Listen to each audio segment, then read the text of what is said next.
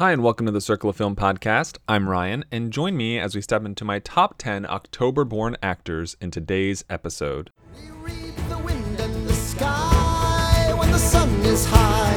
We sail the length of the seas on the ocean breeze. At night we name every star. We know where we are. We know who we are.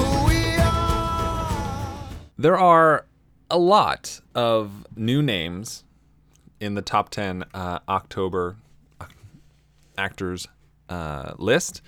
But looking at last year, 2017's list, from 10 to 1, we had Jeremy Davies, Rudy Bond, Buster Keaton, Michael Gambon, Melora Walters, Joaquin Phoenix, Brie Larson, Sigourney Weaver, Matt Damon, and Viggo Mortensen at the top of that list. And 4 of those names are still here in 2019. 6 of them are gone. 6 of them have dropped off. And it's... For some of them, it's not even close. Some of them are outside the top 20. Some of them even further beyond. It's been a very turbulent time, apparently, for a lot of these OctoberBorn actors. So a lot of new people. Most of them are recognizable names. Not all of them, unfortunately. And one of them doesn't even have a picture on Letterboxd. So that gives you an idea. But it should be, I don't know, there's some good names in here, and hopefully it'll spark some interest and excite people to go see some more movies. Okay, let's just jump in, I suppose, to the top 10 actors, statistically speaking, born in October. Countdown. 10, 9, 8, 7, 6, 5, 4, 3, 2. Oh no! Starting with numero 10 is an actor born in New Zealand, October 20th, 1971. She has 6 film credits to her name that I've seen, an average film rating of 79.67, no Oscar nominations, a value of 6.5, and a score of 66.25 to be ranked 144th overall. And this is Rachel House. You may or may not be familiar with Rachel House. She works very much with Taika Waititi. You can see her in his films Hunt for the Wilder People, Boy, and Thor Ragnarok, and Eagle vs. Shark. And then outside of those, the ones that I've seen, she is the voice of the grandmother in Moana, and she has a role in Whale Rider. So, small career. This is half of the movies that she's been in, according to Letterboxd, that have been released. And for the most part, the only one I didn't like of those 6 is Eagle vs. Shark. And I don't think Eagle vs. Shark is awful. I wasn't a big fan of it. But the rest are all good to great to amazing movies, in my opinion. And while she's never, the main part of them, she has had significant roles in most of them.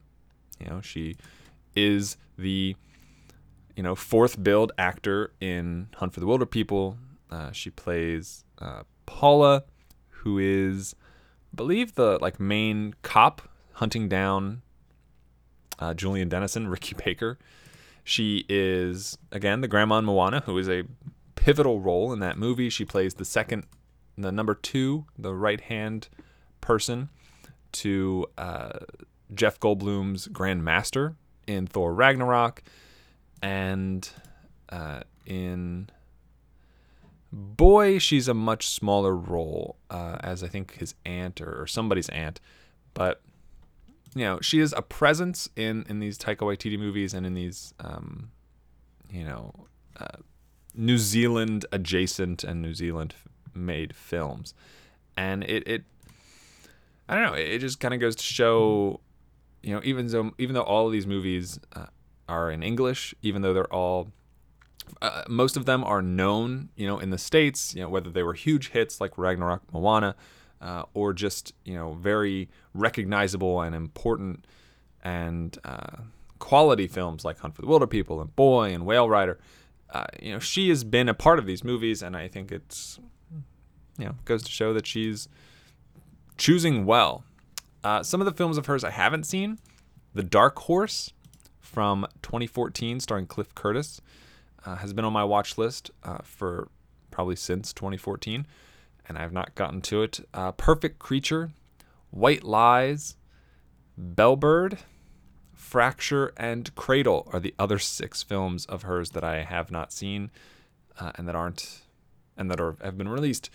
The other film on Letterboxd that has not been released yet, it's currently labeled as 2020, is Next Goal Wins, starring Michael Fassbender, Elizabeth Moss, among others, including Rachel House, which is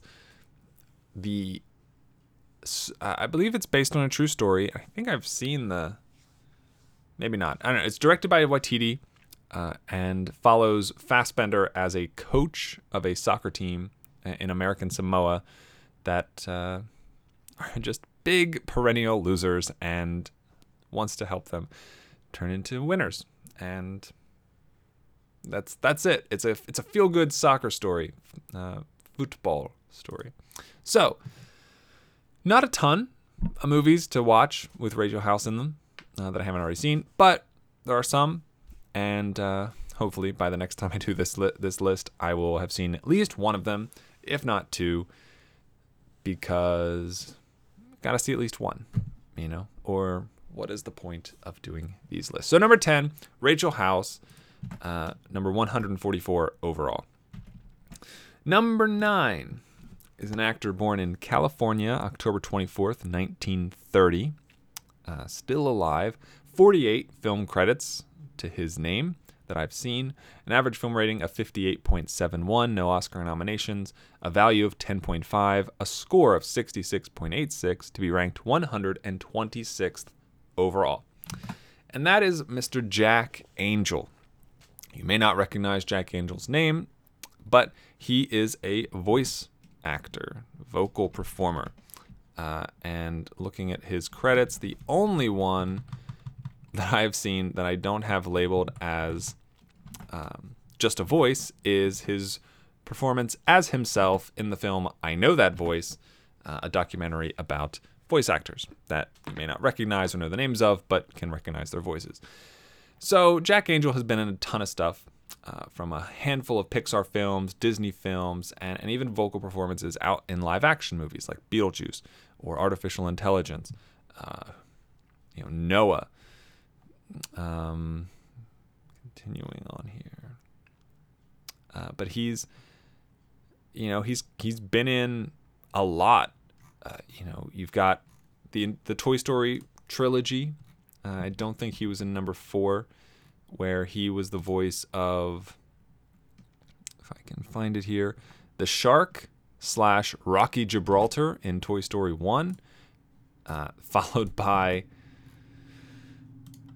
I don't know if he was the same thing, just credited as voice in Toy Story 2, and Chunk in Toy Story 3.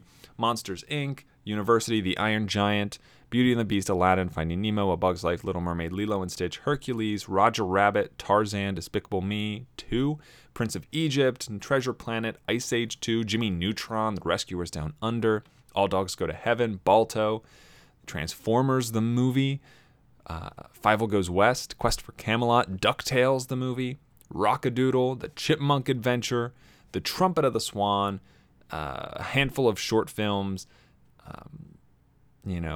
it just a lot of different things, and he's a great voice actor, and it's a shame, all these voice actors that are on my list that always crop up in these lists, they end up with such small roles, and I imagine most of them get the bulk of their work in TV series and cartoon animated shows. And some of those stem from, small roles that they had in the movies that were then turned into TV shows and vice versa. But I don't know. I always wonder, when you look back at some of the animated films from, 50, 60, 70 years ago, and how the whole cast of them were voice performers. They weren't, you wouldn't get a Tom Hanks and, as Woody anymore. You wouldn't get Tim Allen as Buzz, 80 years ago or however long. And you would get somebody like a Jack Angel, someone who did work in voice primarily and almost exclusively. And so I always wonder what that would look like now. And my spreadsheet would obviously like to see all the famous people continuing to do voice performances, but from a very much a thought experiment, I would love to see an animated film only utilize some of these, exclusively voice performing actors in their cast, and really what that would look like, and how that would impact, I guess, box office receipts, how that would impact quality, and the sort of, I feel like you get so much more flexibility from these people who have spent their lives, flexing their voice and molding it into what it has become. And so I think there's a lot of interesting. I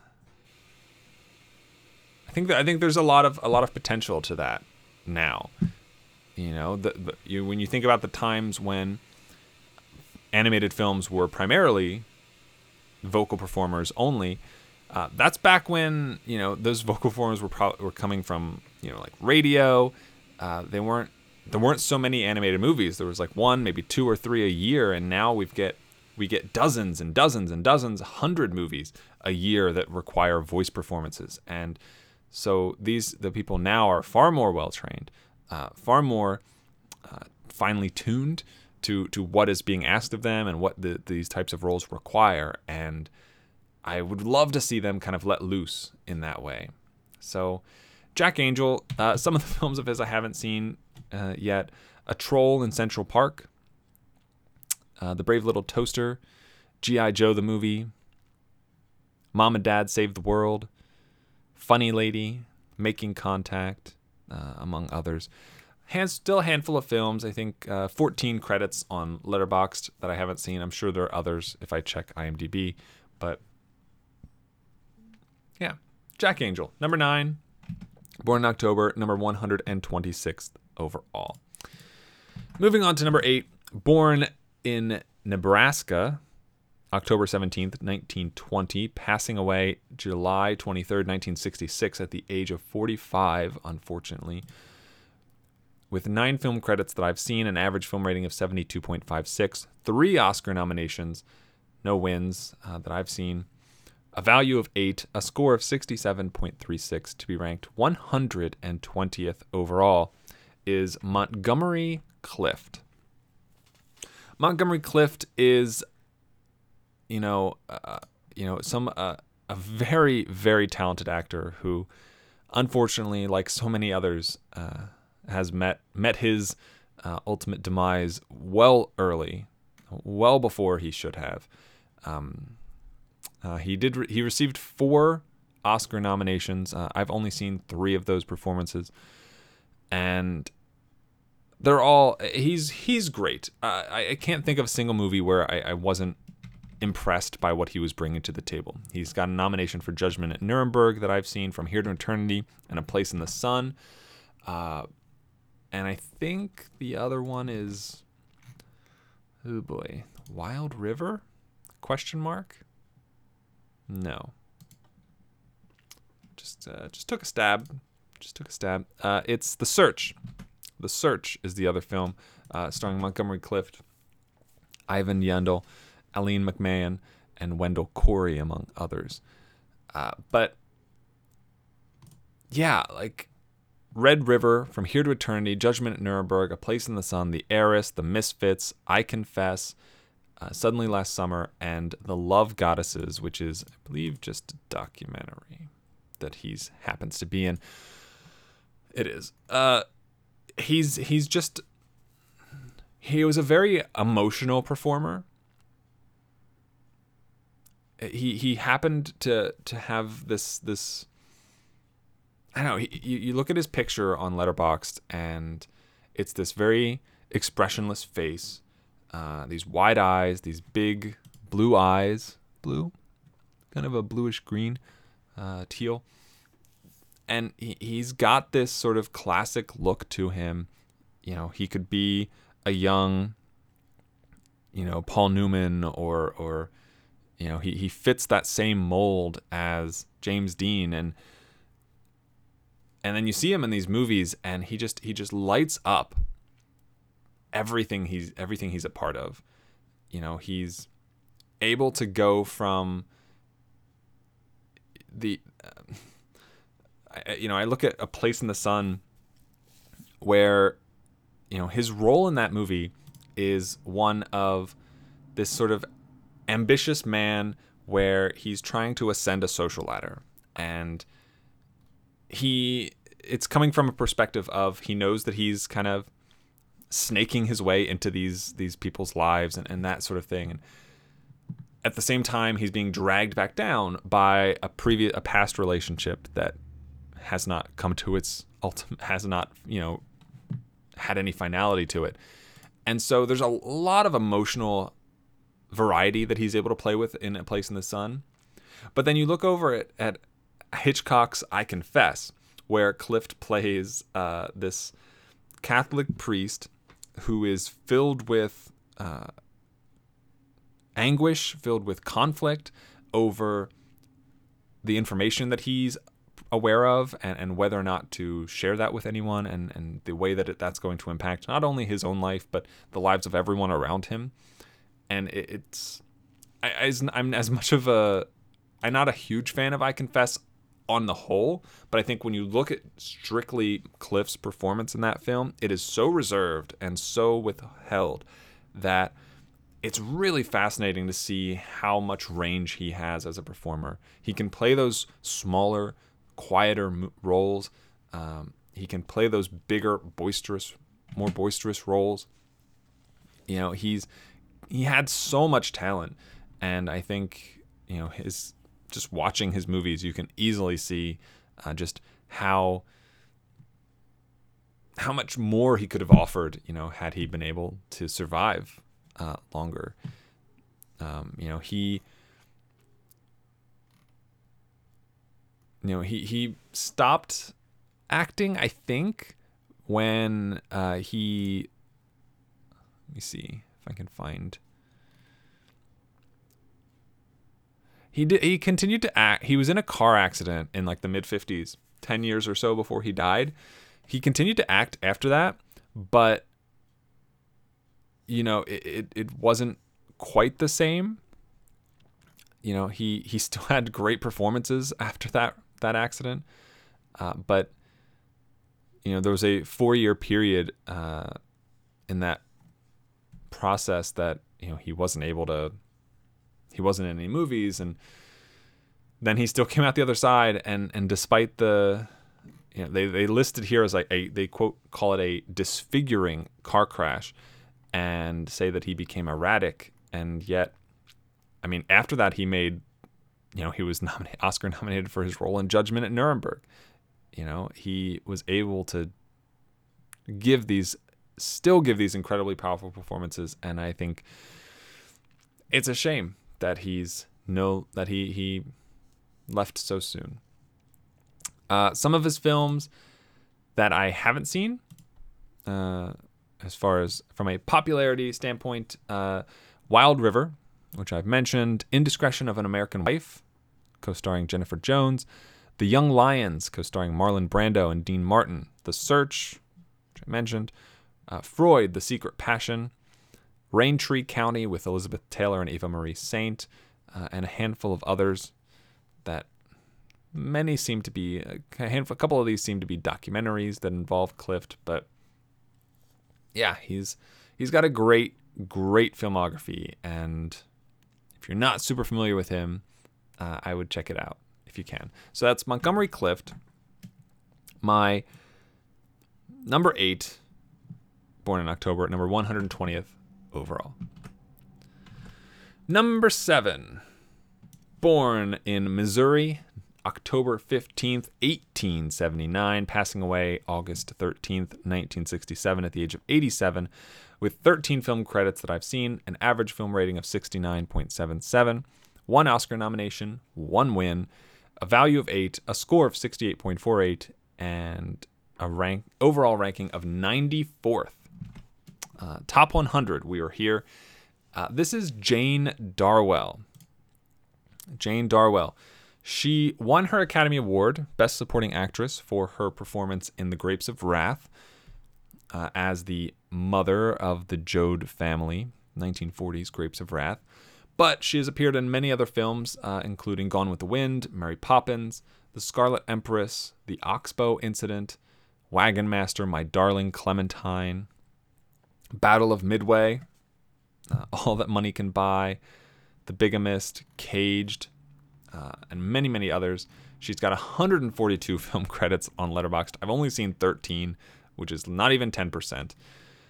Some of her films that I haven't seen: Three Godfathers with John Wayne, There's Always Tomorrow, The Sun Shines Bright, Jesse James, Murders in the Zoo, The Last Hurrah, All Through the Night, Craig's Wife, Hypocrites, Bright Eyes, The Rains Came, Only Yesterday.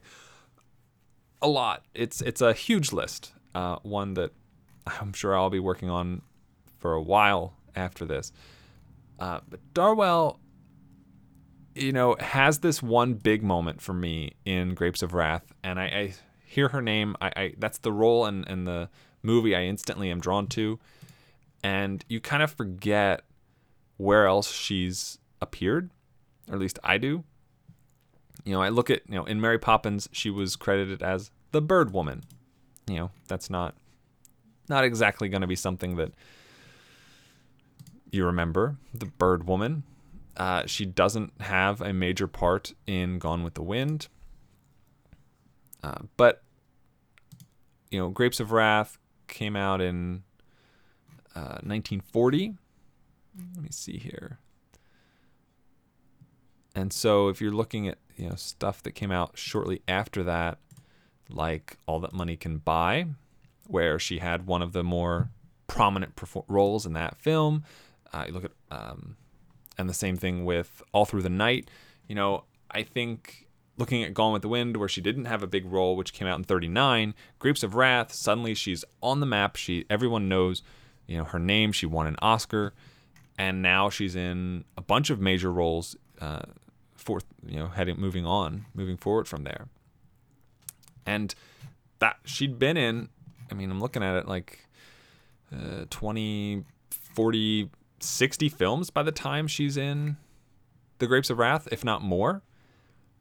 It's a huge, huge thing.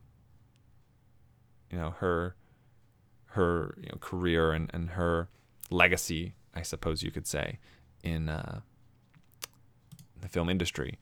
And she left a pretty strong one behind. I can't say that, even the names of the movies I listed, I am not familiar with most of them.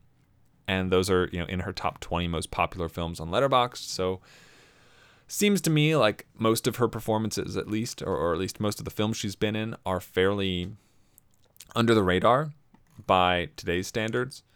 But, There's Always Tomorrow and Three Godfathers are films I've definitely heard of before. And even looking down here, there's plenty of names I'm seeing. Olivia Havilland in Government Girl, a movie I've never heard of, but I know Olivia Havilland. Gary Cooper in One Sunday Afternoon.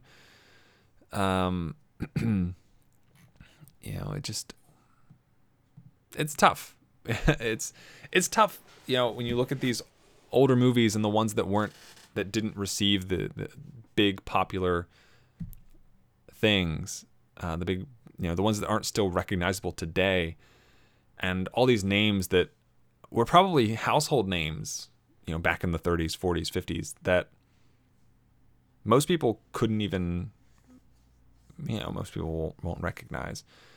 And hopefully that's not Jane Darwell, but I would not be surprised if she was in that category for a lot of people.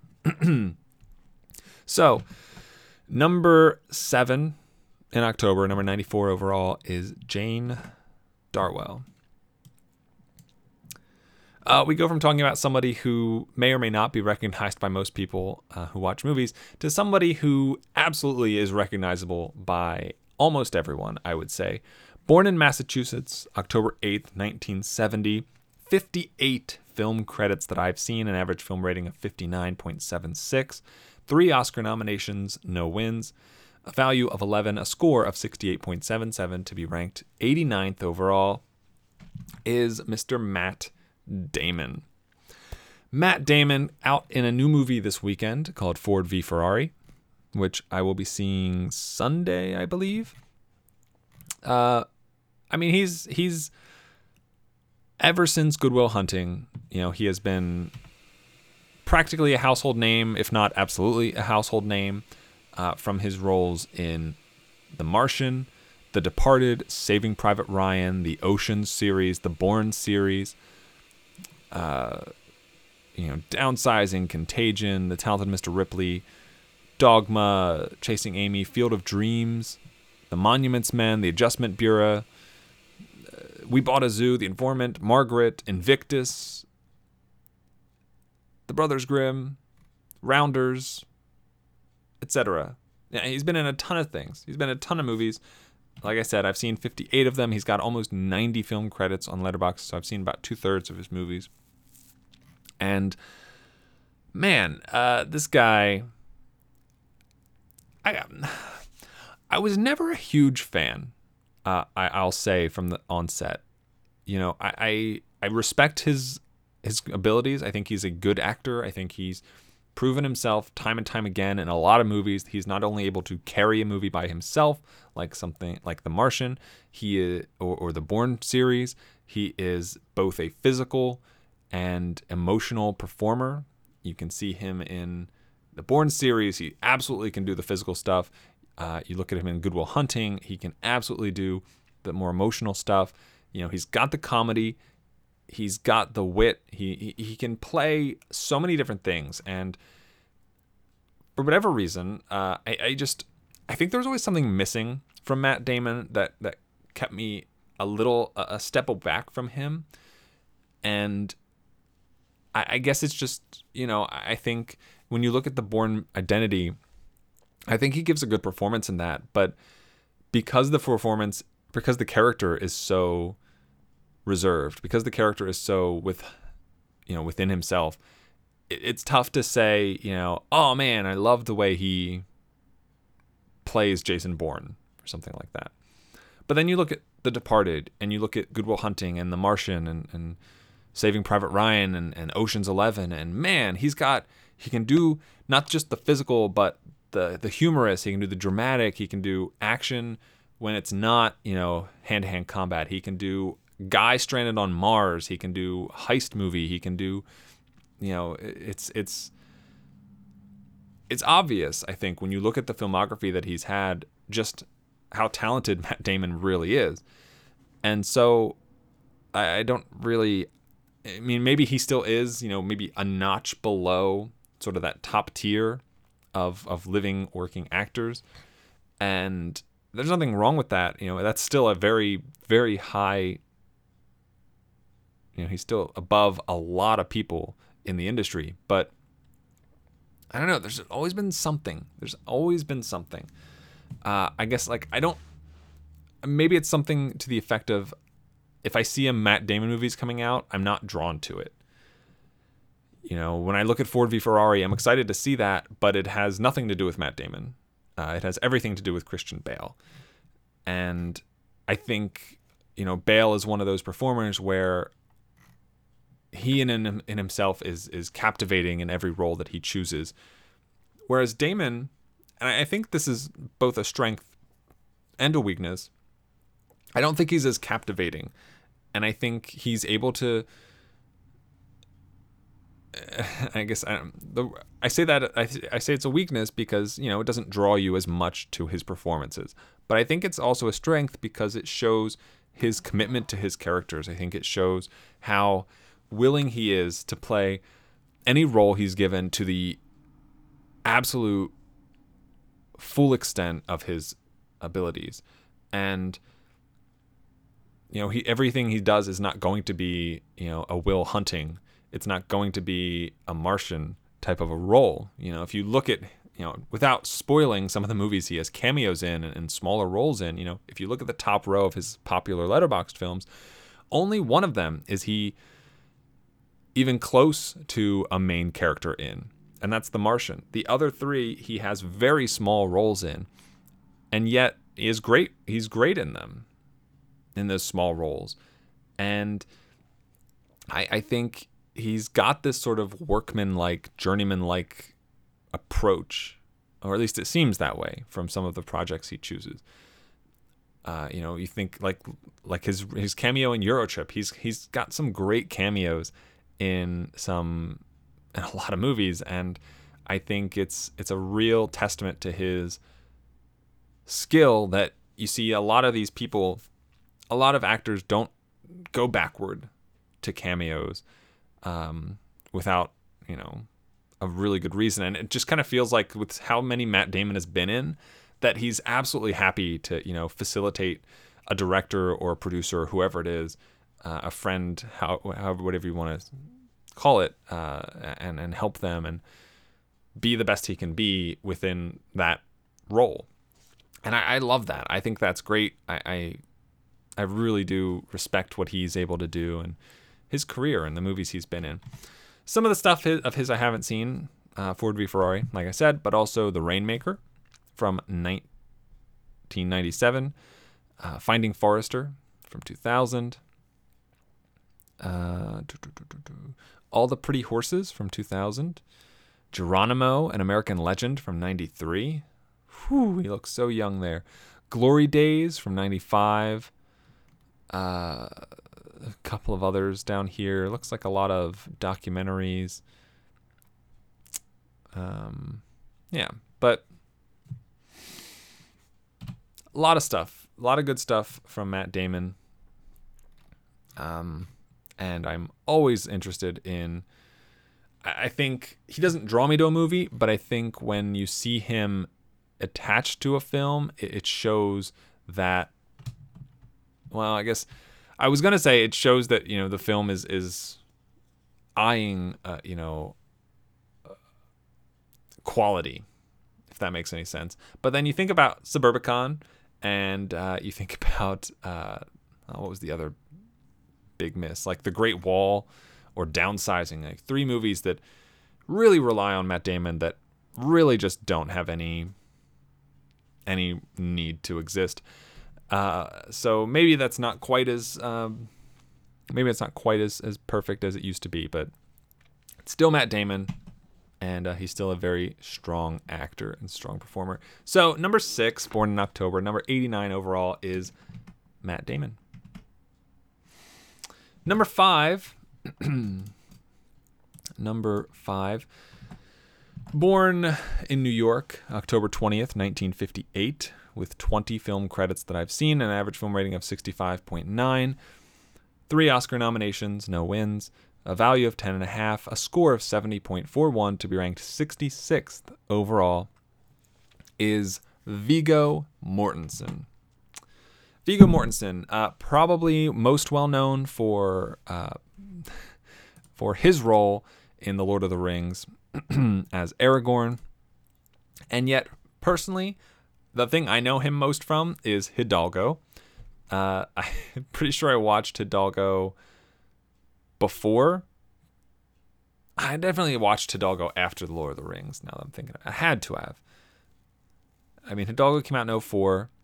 The Lord of the Rings movies came out in 1, 2, and 3. And I watched 3 in theaters, so obviously I've seen this first. But Hidalgo was always the film that I associated Viggo with most. And Hidalgo is a fine movie. It's certainly no Lord of the Rings. It's no, Captain Fantastic, History of Violence, Eastern Promises, The Road. There are many, many other movies that he's been in that are much better than Hidalgo. But I love Hidalgo. I think it's a lot of fun. I think it makes great use of his talents and his kind of lackadaisical attitude about everything. That said, his most recent Oscar nomination came last year for Green Book. I've talked about Green Book before. I will say, all I'll say now is I think it's bad, and I think he shouldn't have been nominated for it. coming off of his nomination for Captain Fantastic, I think he gives such a better performance in that than he does in Green Book. But I don't want to, travel too far down that path in this episode. Vigo's interesting. I love his name. I think his name is one of the funniest things about him, and he's like a funny, and not like I'm making fun of him or think it's a funny or anything like that. Just that I enjoy his name. It makes me smile. It's fun to say, and yet his movies outside of Captain Fantastic, Lord of the Rings, even Green Book, a lot of them are very heavy. History of Violence, The Road, Eastern Promises, Carlito's Way, Witness, Crimson Tide, The Two Faces of January. He's got a lot of very... I don't know, his roles sort of oscillate back and forth between this sort of hard-hitting gangster type of a... Or not always gangster, but just... very heavily dramatic roles, or these sort of lighter, a little more humor involved type of performances, like in Aragorn and like Green Book, like Captain Fantastic. And it's very interesting to me to kind of see the sort of shift in his decision making as far as what roles he chooses to take. Yeah. I like Vigo. I don't think he's, one of the best. I don't know. I'd probably put him in the same tier as a Matt Damon as far as how good of an actor in general I think that he is. And I think his filmography really reflects that. I think he's gone above and beyond in some of his performances, and in others he's absolutely exactly what is necessary, but nothing more than that. Some of the films of his I haven't seen.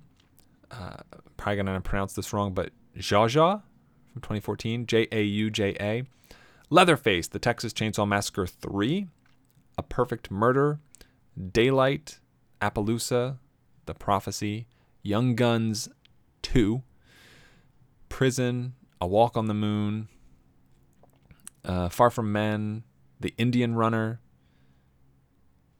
A La Triste, and many others. A lot of films. Looking down the list here. And yeah, I've seen 20. He's got 60 credits. That's 1 in 3. That's pretty low, given how, prominent and big of a name Viggo Mortensen is. But, you look down some of this list, and all of a sudden the films aren't super popular. He's been in a lot of stuff, but his kind of big breakout movies are fewer and further between. And I don't know, if Green Book leads him to getting more roles, I'm not upset by that.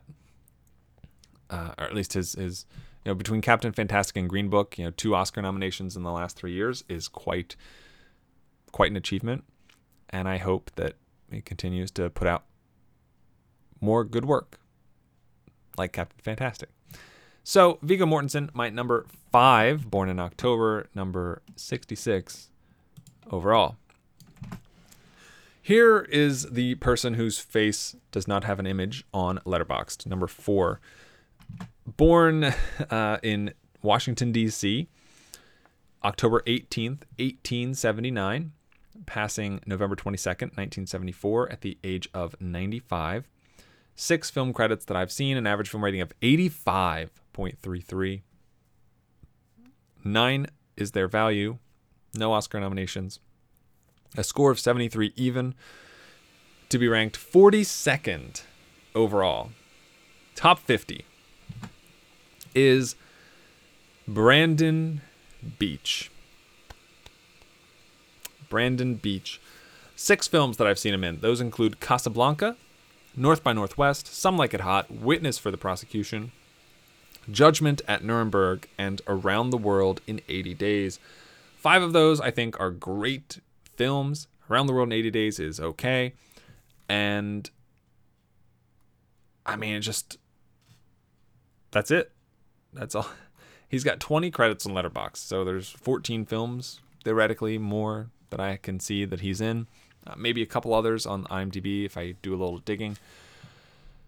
But Brandon Beach is not going to be someone anyone recognizes.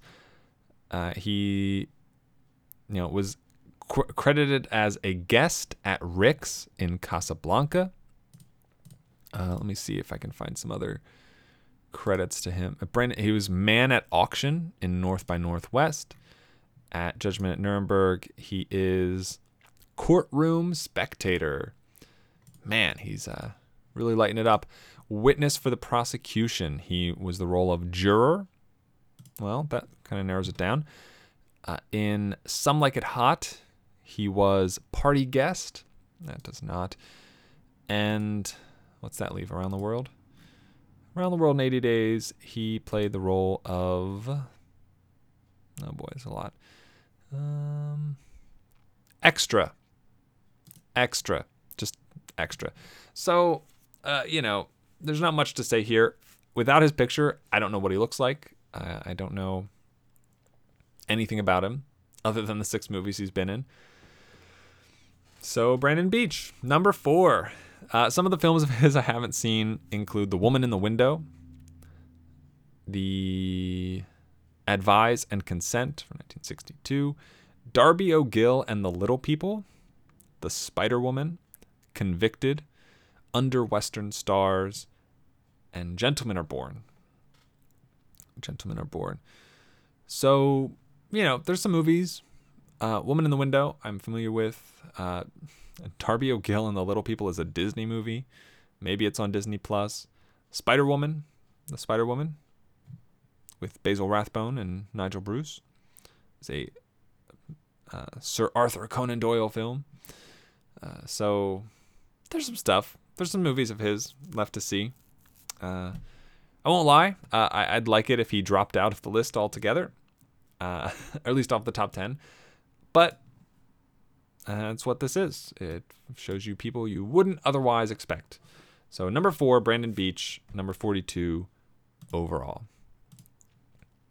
Number 3 is not much better, but at least he has a picture on Letterboxd. Born in Australia, October 11th, 1892, passing December 30th, 1980, at the age of 88. 21 film credits that I've seen, an average film rating of 66.76, no Oscar nominations, a value of 12.5, a score of 73.46, to be ranked 40th overall, is Frank Baker. Frank Baker is definitely a step above Brandon Beach in terms of, recognizability and the roles that he got, but not much more than that. Some of his films, The Graduate, The Sound of Music, Mary Poppins, My Fair Lady, The Man Who Shot Liberty Valance, The Man Who Knew Too Much, East of Eden, Gaslight, White Christmas, The Secret Garden. A lot of movies, a lot of good movies. Judgment at Nuremberg, again. Around the World in 80 Days, again. And he's not quite as unknown as Brandon Beach, but Frank Baker, bit more of a career, bit more prominent in some of his roles, and a lot more movies, and a lot of good movies on that. Some of the films of his I haven't seen. The Killers from 1946, Imitation of Life from 1959, Inherit the Wind from 1960, Ministry of Fear, 1944, Woman on the Run, 1950, and Drums Along the Mohawk from 1939, and many, many others.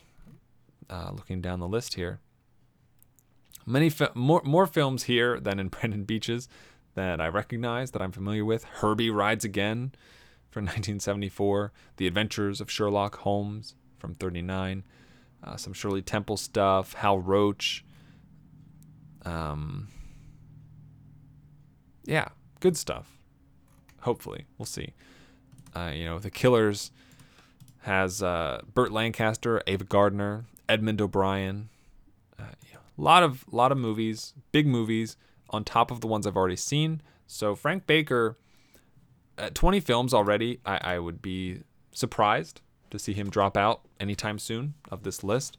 But the potential is always there, but he has a very firm hold on this position, it seems.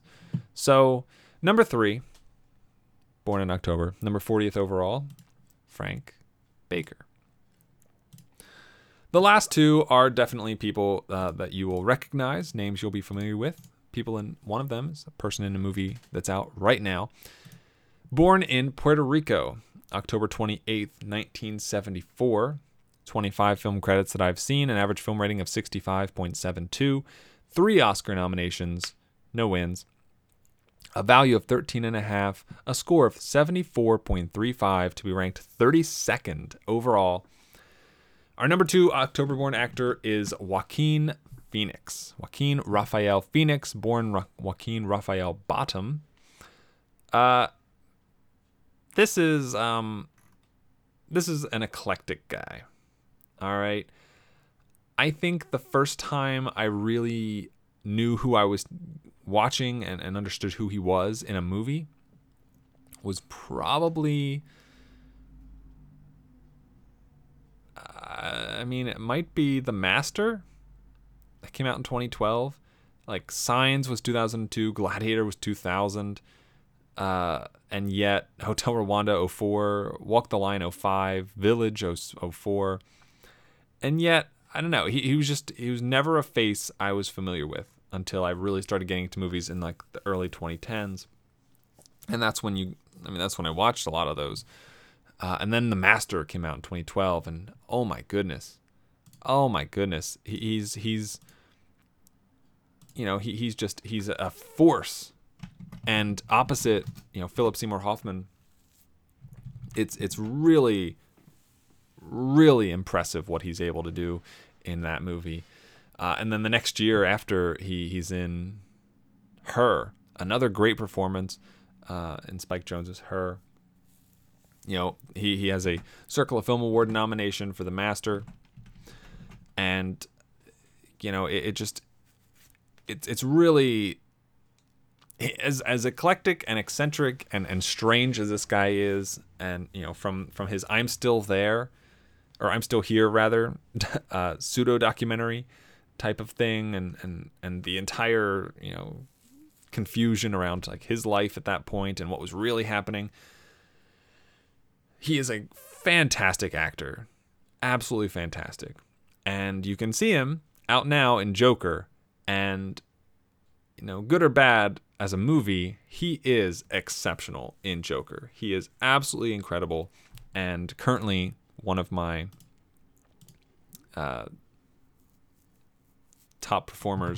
one of my leading performer nominees for his role in Joker.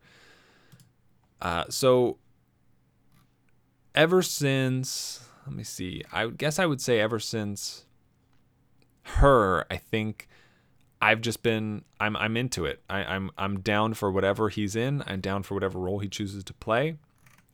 He's been in some not so great movies, but some great ones. And even the not so great ones, he's usually quite good in them.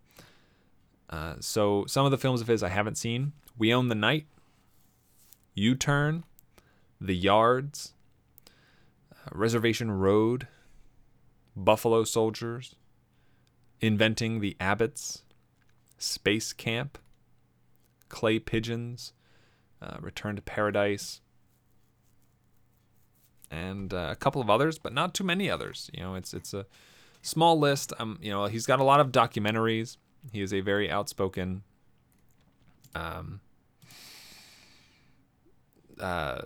against, I don't know if he is a vegetarian. I assume he's a vegetarian, but he is very much a supporter of, changing the way things work in the world from a animal standpoint. And so he's got a couple of, he's the narrator on a few of those documentaries like Earthlings, Dominion, Unity, and so on. And that's great. I love that. I've only seen one of those. I've seen Dominion. I think it's absolutely impossible, very, very difficult to watch, but it is a eye-opening documentary, and the one that ultimately turned me away from eating meat. So credit to that where I can. Joaquin Phoenix, I will watch him in anything now, and I have to a degree. So he's number 2, Born in October. Number 1, or not number 2, Born in October, and number 32 overall. Which brings us to our number 1. So I talked about the people who were on the list last time. We had Joaquin Phoenix moved from 5th to 2nd after watching 8 more films from him. You've got Damon, who dropped from 2nd to 6th after 10 more films watched for him. And you've got Mortensen, who dropped from 1st overall to 5th after watching 3 films that he was in. And so this is number 1, the only other person who was on the list prior, moving up 7 spots with 3 additional films. So Born in Kansas, October 4th, 1894. Wow, I butchered that entirely. Born in Kansas, October 4th, 1895, passing away February 1st, 1966 at the age of 70. 11 film credits that I've seen, an average film rating of 75, no Oscar nominations, no wins, a value of 11, and a score of 74.46 to be ranked 30th overall. So we didn't even get into the top 25 at the top of the OctoberBorn list. Is Buster Keaton. Buster Keaton. One of the pioneers of the silent era, alongside Charlie Chaplin. And oh my goodness, I can never remember the third guy's name. Harold Lloyd. There it is. I got there. Buster Keaton is a physical comedy genius. His actual acting prowess it's not great. He's fine. He doesn't really have to do a lot in these old short films, old silent films that he worked on himself. It's mostly just physical comedy that he's doing, but he's still, it's still brilliant. The lack of, dramatic and emotional performances in things like John Wick, for example, do not make that movie any less compelling and any less exciting. Don't make Keanu Reeves' physical performance any less powerful. And I think Keaton is absolutely one of the pioneers in that sort of thing. There are a lot of his movies I still haven't seen. He's made over 150, or he's got over 150 credits. So I've seen less than 10% of his movies. And that's a shame. I really hope I can get to more of them sooner rather than later. There are a bunch on the Criterion channel to stream, so I will be looking into that. The ones I have seen, The General, Sherlock Jr., Steamboat Bill Jr., 1 Week, which I think was the first one I saw, 1 Week, The Navigator, and many others, and a couple of others, The Electric House. And then you've got a couple of films where they're not about him. They're not his movie necessarily. But he does make an appearance.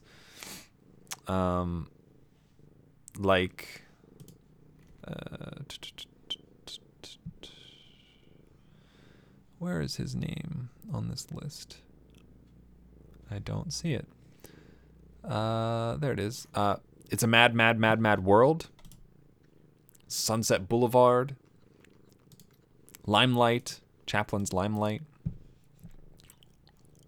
It's exciting to see him in these other movies. And, he did that a lot more than Harold Lloyd did, and about the same. Chaplin's non-silent performances are primarily in movies he made, and I'm glad Buster Keaton was able to kind of venture out into movies that other people made, and it gives him a leg up sometimes. Some of the films of his I haven't seen are The Cameraman, Our Hospitality, Seven Chances, Cops, The Goat, College, The Haunted House, The High Sign, Neighbors, Scarecrow, Go West, and on and on and on. There's so many. It's impossible to... I'm not going to list all of them, but there's a large number of films of his that I have not seen. Yeah. He's a very talented performer. I personally would I put him number 2. I put Chaplin first and Harold Lloyd a third on that list. But, he is absolutely worthy of this position on the list. He is a great actor and one of the pioneers in the industry. And it's incredibly fortuitous. It's incredibly wonderful that we have so many films of his to be able to see, and that he continues to make films as long as he did. So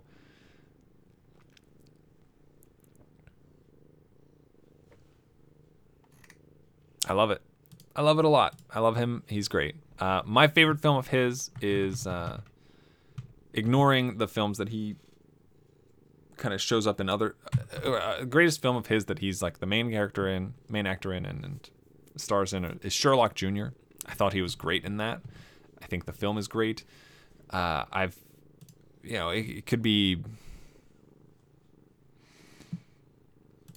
I don't know. You can kind of just pick and choose what The Navigator is also fantastic. The General is very, very good. Steamboat Bill Jr. is good, but for me, it's currently Sherlock Jr. is where I land at the moment.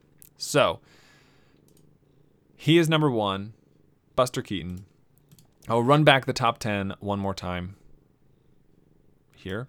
Rachel House, Jack Angel, Montgomery Clift, Jane Darwell, Matt Damon, Viggo Mortensen, Brandon Beach, Frank Baker, Joaquin Phoenix, and Buster Keaton.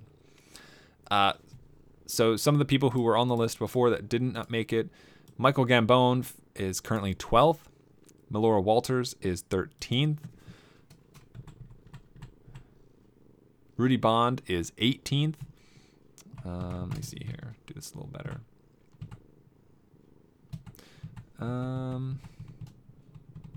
Got a long way to go to get to Brie Larson, who is now 40th. Quite a drop. And Sigourney Weaver is the other one. Where did she fall? She's even further down the list, it looks like. She dropped to 60th. Whew. Yeah, that's quite a drop. And Jeremy Davies is the other one. There he is. Jeremy Davies, not quite as far a drop. He is now 30th. So, big changes in October in the last 2 years. That is it for today's episode. Thank you for listening. It does mean a lot. If you'd like to find more episodes, you can head over to iTunes, Stitcher, places where podcasts can be found, or circleoffilm.com, where you can find all the old episodes and much more. If you'd like to get in touch with me, write in, share things, tell me about the movies you like, tell me where I made a mistake or whatever. Circleoffilm@gmail.com. Find me on Twitter @circleoffilm, or letterboxd circleoffilm.com. No, just letterboxd. My username is Circle of Film. You can support the show, like it, rate it, review it, subscribe to it, tell somebody about it, or just listen. If you'd like to do even more than that, you can become a patron at patreon.com/circleoffilm, where you will gain early access to all episodes that come out early, and there's some other fun stuff in there as well. Thank you for listening, and as always, have a week. So long, farewell, I'll be to say goodnight. I know she'll never leave me, even as she fades from view. So long, farewell, I'll be to say adieu. Nothing's really left or lost without a trace. Nothing's gone forever, only out of place. So long, farewell, oh, what I'll be to say. Wait a minute. So long.